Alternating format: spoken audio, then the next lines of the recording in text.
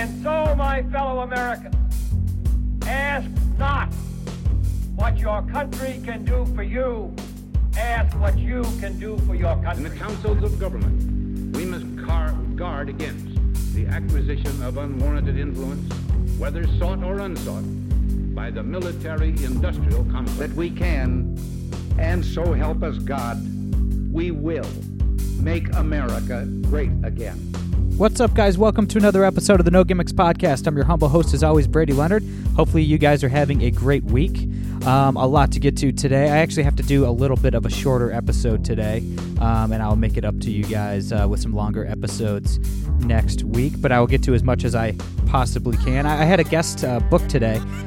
They actually bailed last minute, and I wasn't able to get a new guest book because just about everybody in the industry is at CPAC today or on a plane on the way to CPAC, or they're too busy covering the Michael Cohen hearing, congressional hearing that's going on right now. It's basically going to go on all day. And to be quite honest with you, I'm not even going to talk about the Michael Cohen stuff. Michael Cohen is President Trump's former lawyer and flipped on him and is now trying to take down the president.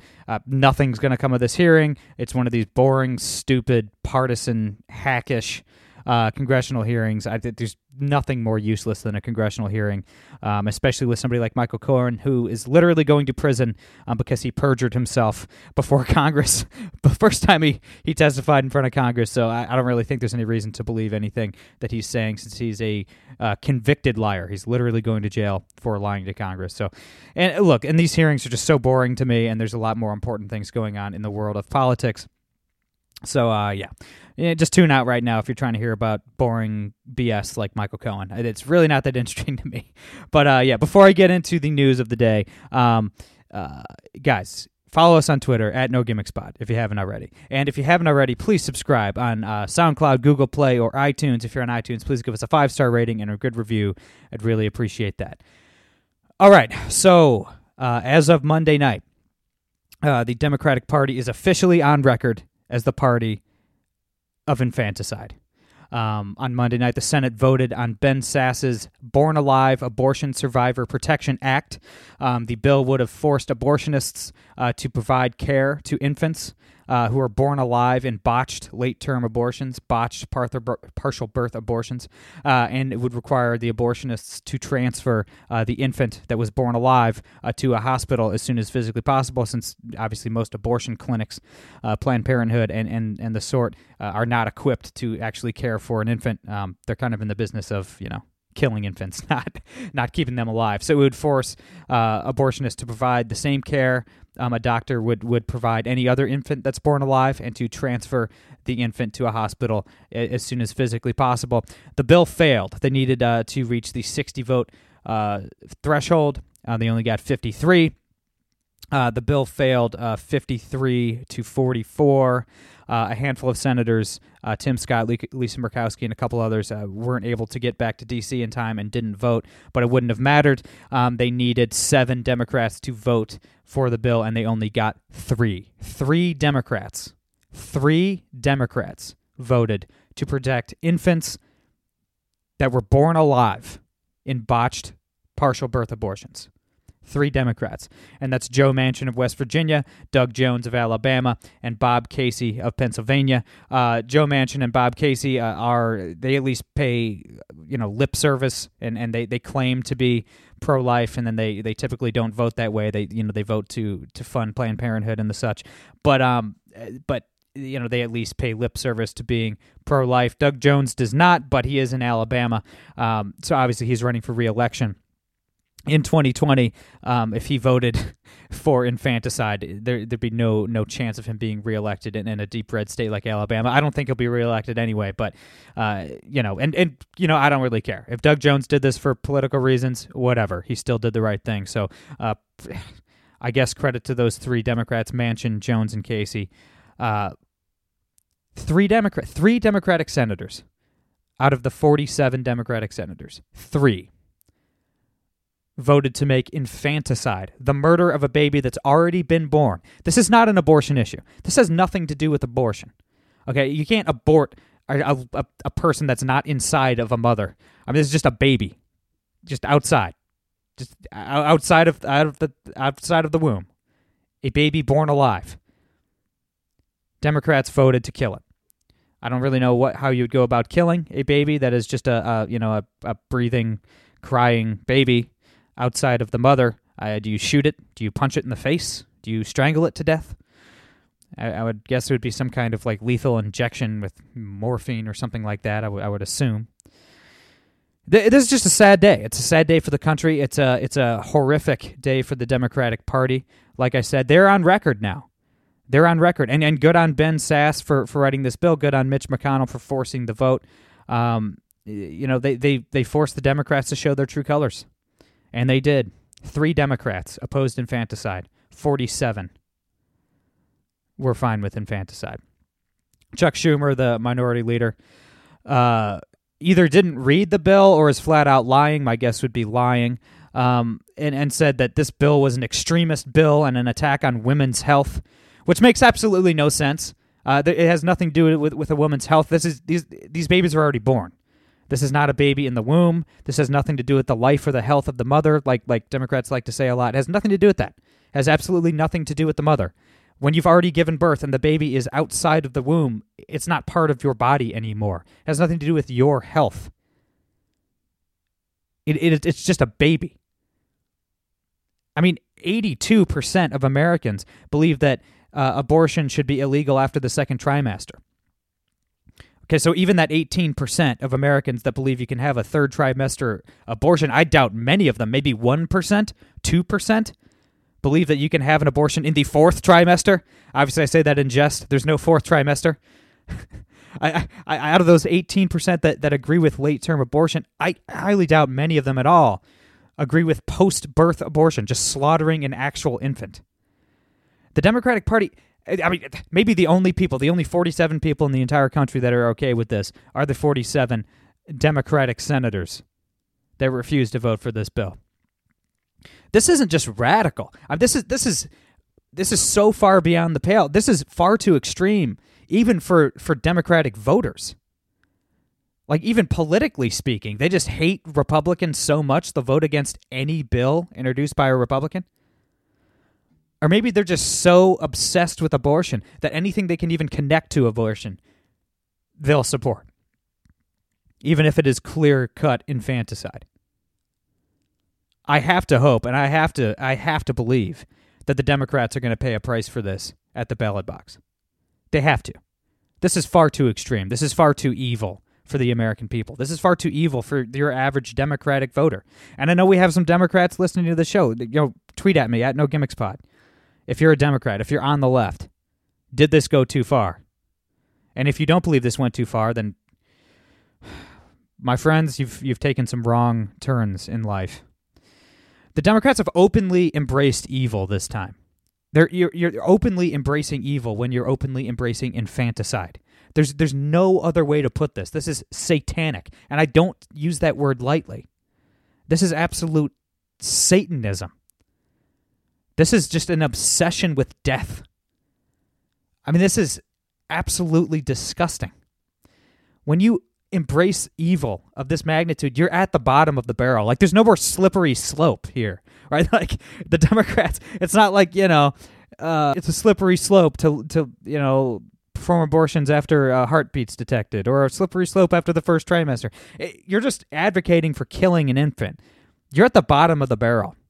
You're at the bottom of the pit. There's no more slope left to slide down for these Democrats. And you're going to see a lot more evil. Like, you're going to see a lot of evil from the Democrats in the coming days and months. When you've embraced infanticide, what's next? What's next? Honestly. In 20 years, are we going to be debating on the Senate floor? Well, a kid really doesn't have a memory. Like, a kid can't really, remember stuff. It isn't really thinking for himself until you're, 18 months old. So we should be able to abort an 18-month-old. I mean, really. Or maybe a baby can't talk until they're, a year and a half. So maybe until you can speak, you can be slaughtered. I mean, is that far off from what the Democrats are advocating for now? They're openly embracing infanticide. A baby that is no longer in the womb, no longer inside of the mother, not a part of the mother's body, has no effect on the mother's life or health. It's just a baby, a healthy baby sitting there that could be cared for by a doctor and given up for adoption to any number of the millions of families across the country that are unable to have kids of their own. Who knows what's next? When you've openly embraced this kind of evil, I don't know where you go from there. I really don't know where the Democrats go from there. And just as a Christian, I'm not trying to get all preachy on you guys, but as a Christian, there's a difference in kind when it comes to sin, right? Like, there's no degrees of sin in the eyes of God, but it's different to sin like we all sin every day. Like, I sin every day. I'm absolutely terrible at being a Christian. I'm terrible at being a man. Like, I'm the worst. Is it Paul that said, out of all the sinners, I am the worst? I mean, I'm pretty sure I have Paul beat. And for all of you religious people out there, I'm sure you feel the same way about yourself. But that there's a difference between struggling with sin and embracing it. Right? Like, we all fall short of the glory of God every day. We all need the forgiveness that comes in Jesus Christ every day. But there's a difference between struggling, falling down and getting back up, repenting of your sin, and just openly embracing it.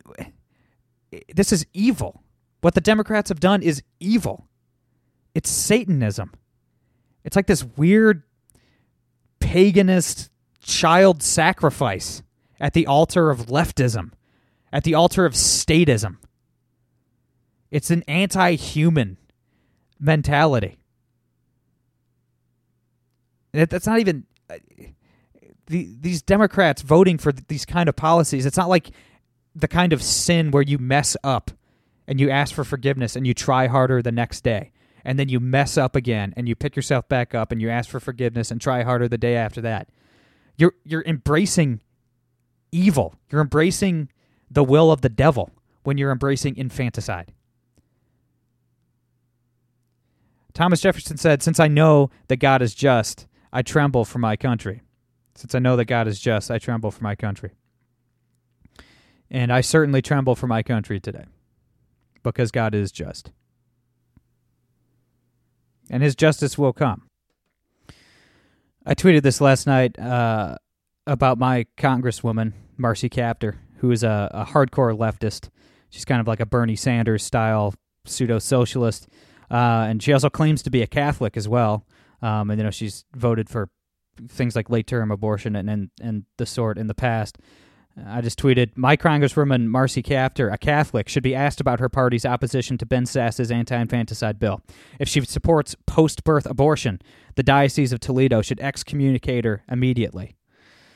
And, I don't know why these leftists in office who claim to be religious people, whether they're Jewish or Protestant or Catholic, are never held accountable, especially Catholic politicians in the House and the Senate. It's tougher to nail down, individual Protestant denominations and stuff like that. But when you're talking about the Catholic Church has clear-cut, straightforward opinions and doctrine on things like abortion. It's like, why are these leftist Catholic politicians not excommunicated by their bishops? They should be. They should be held accountable. So moving on, everyone obviously right now is talking about this stupid congressional hearing with Michael Cohen, the president's former attorney. I want to talk about something that actually matters, something that we should be talking about, and as far as I can tell, no one is actually talking about. India and Pakistan, two nuclear-armed countries, are bombing each other. India and Pakistan, two nuclear-armed countries, are shooting at each other right now, ladies and gentlemen. I was skimming through cable news and checking if any cable news network was covering this. Fox covered this for about 10 minutes this morning. Fox News did. As of now, and this is it's about 20 after 1 here this afternoon, neither MSNBC nor CNN had covered this conflict at all, which is absolutely insane. So 2 days ago, India bombed terrorist targets inside of Pakistan. The government of Pakistan they're known terrorist supporters. They fund terrorism. They are a pseudo-terrorist state. Pakistan is not. They're not a friend of the United States. They're not a friend of the West. So India bombed 2 separate terrorist targets in Pakistan. This is the first time since the end of the India-Pakistan War in the early 70s, the first time since 1971, in fact, that India has hit targets inside of Pakistan. The first time the Indian military has crossed the Pakistani border. Pakistan responded yesterday by shooting down 2 Indian MiG fighter jets and arresting one of the pilots. Look, when you're talking about 2 nuclear-armed powers like this could escalate. This could escalate out of control on a moment's notice. Okay, this is the kind of stuff that should scare you. Let me pull up some stats on the firepower employed by both of their militaries. They both have. India has about 1.3 active members of their military. Pakistan has about 100,000 in theirs. India has almost 2,200 aircraft, including 600 fighter jets, mostly MiGs. Pakistan has almost 1,300 aircraft. India has 4,400 tanks. Pakistan has about 2,200 tanks. India has 295 naval vessels. Pakistan has 197. 2 very large, formidable militaries in a very volatile area of the world, staring each other down.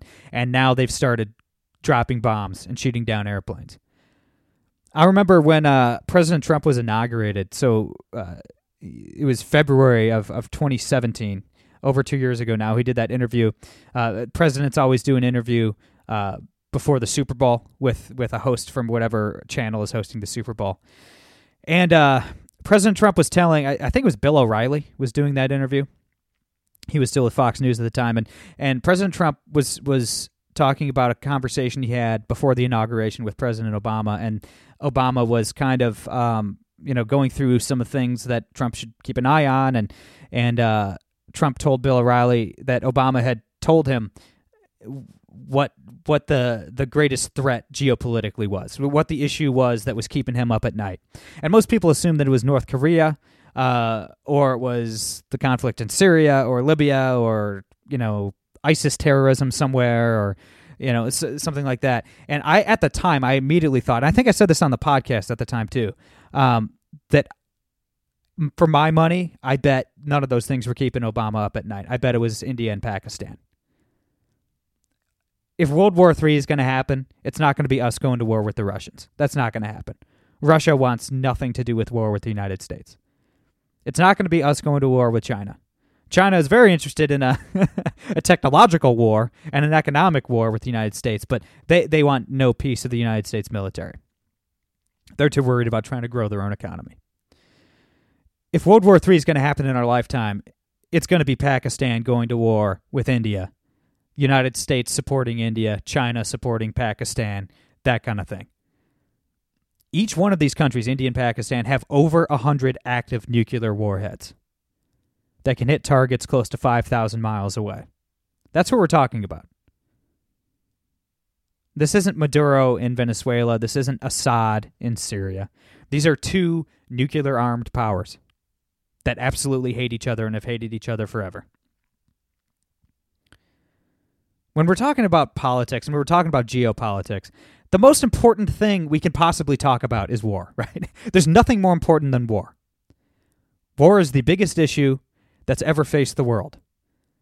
Any given year, any given century, for all of human history, the biggest news going on is whatever war is being fought at that time. And thank God we haven't had a full-scale global war since the 1940s. But this could escalate. I hope it doesn't. I pray it doesn't. I don't think it will. I don't think these 2 countries want an all-out ground war or something like that. And certainly I don't think they want to risk nuclear war. But if it's going to happen in our lifetimes, this is going to be the conflict that sparks it. Now, one thing to keep in mind is Pakistan is bankrupt. They have absolutely no money. They give up far too much money to terrorist organizations. Their country is very poorly run. They're a somewhat poor country. India is not. India has money. But Pakistan is still pretty poor. They don't have the money to fight an all-out war with India right now. But if they were being subsidized by somebody like China, who also hates India, they could get some of their money to fund the war effort that way. But keep that in mind. Pakistan isn't in a position to launch an all-out war against India right now, thank God. But look, the biggest thing we should be keeping our eyes on, politically and geopolitically, are these issues. And we need to hope and pray and hope our government does whatever they possibly can to help these two powers back down and come to some kind of agreement without all-out war. When it comes to Venezuela, of course I hope that leftist regime, that communist regime under Nicolas Maduro falls. But I hope it falls without a war.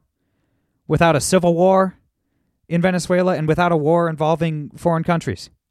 Certainly without involving us. President Trump is in Vietnam meeting with Kim Jong-un right now, and everybody's up in arms. He shouldn't be meeting with Kim Jong-un. Kim Jong-un's a killer. He's a dictator, and Trump is way too friendly to him. Yeah, it bothers me that Trump will say nice things about North Korea. I mean, certainly you shouldn't praise probably the world's most brutal dictator. But the most important issue for me is that we denuclearize the Korean Peninsula without a war. Like, I don't care what Trump's language is regarding Kim Jong-un. If he gets him to denuclearize or even sets him down the path of denuclearization, that's a win because we're avoiding war. Whatever we can do to avoid war on the Korean Peninsula, whatever we can do to avoid war in Venezuela, whatever we can do to avoid war between India and Pakistan, we should be doing because war is the number one issue. Avoiding war should be our number one concern. That's all I got for today. Hopefully I'll have some cheerier subjects for you on Monday, and I will do some longer episodes. I know the episodes this week were a little bit short, but I'll be back with some longer content next week. I'm looking forward to it. Thank you guys so much for all the great feedback you've been giving me lately. It really means a lot to me, and I'm always trying to make this thing bigger and better for you guys. I'm Brady Leonard. I'll be back on Monday. No freaking gimmicks.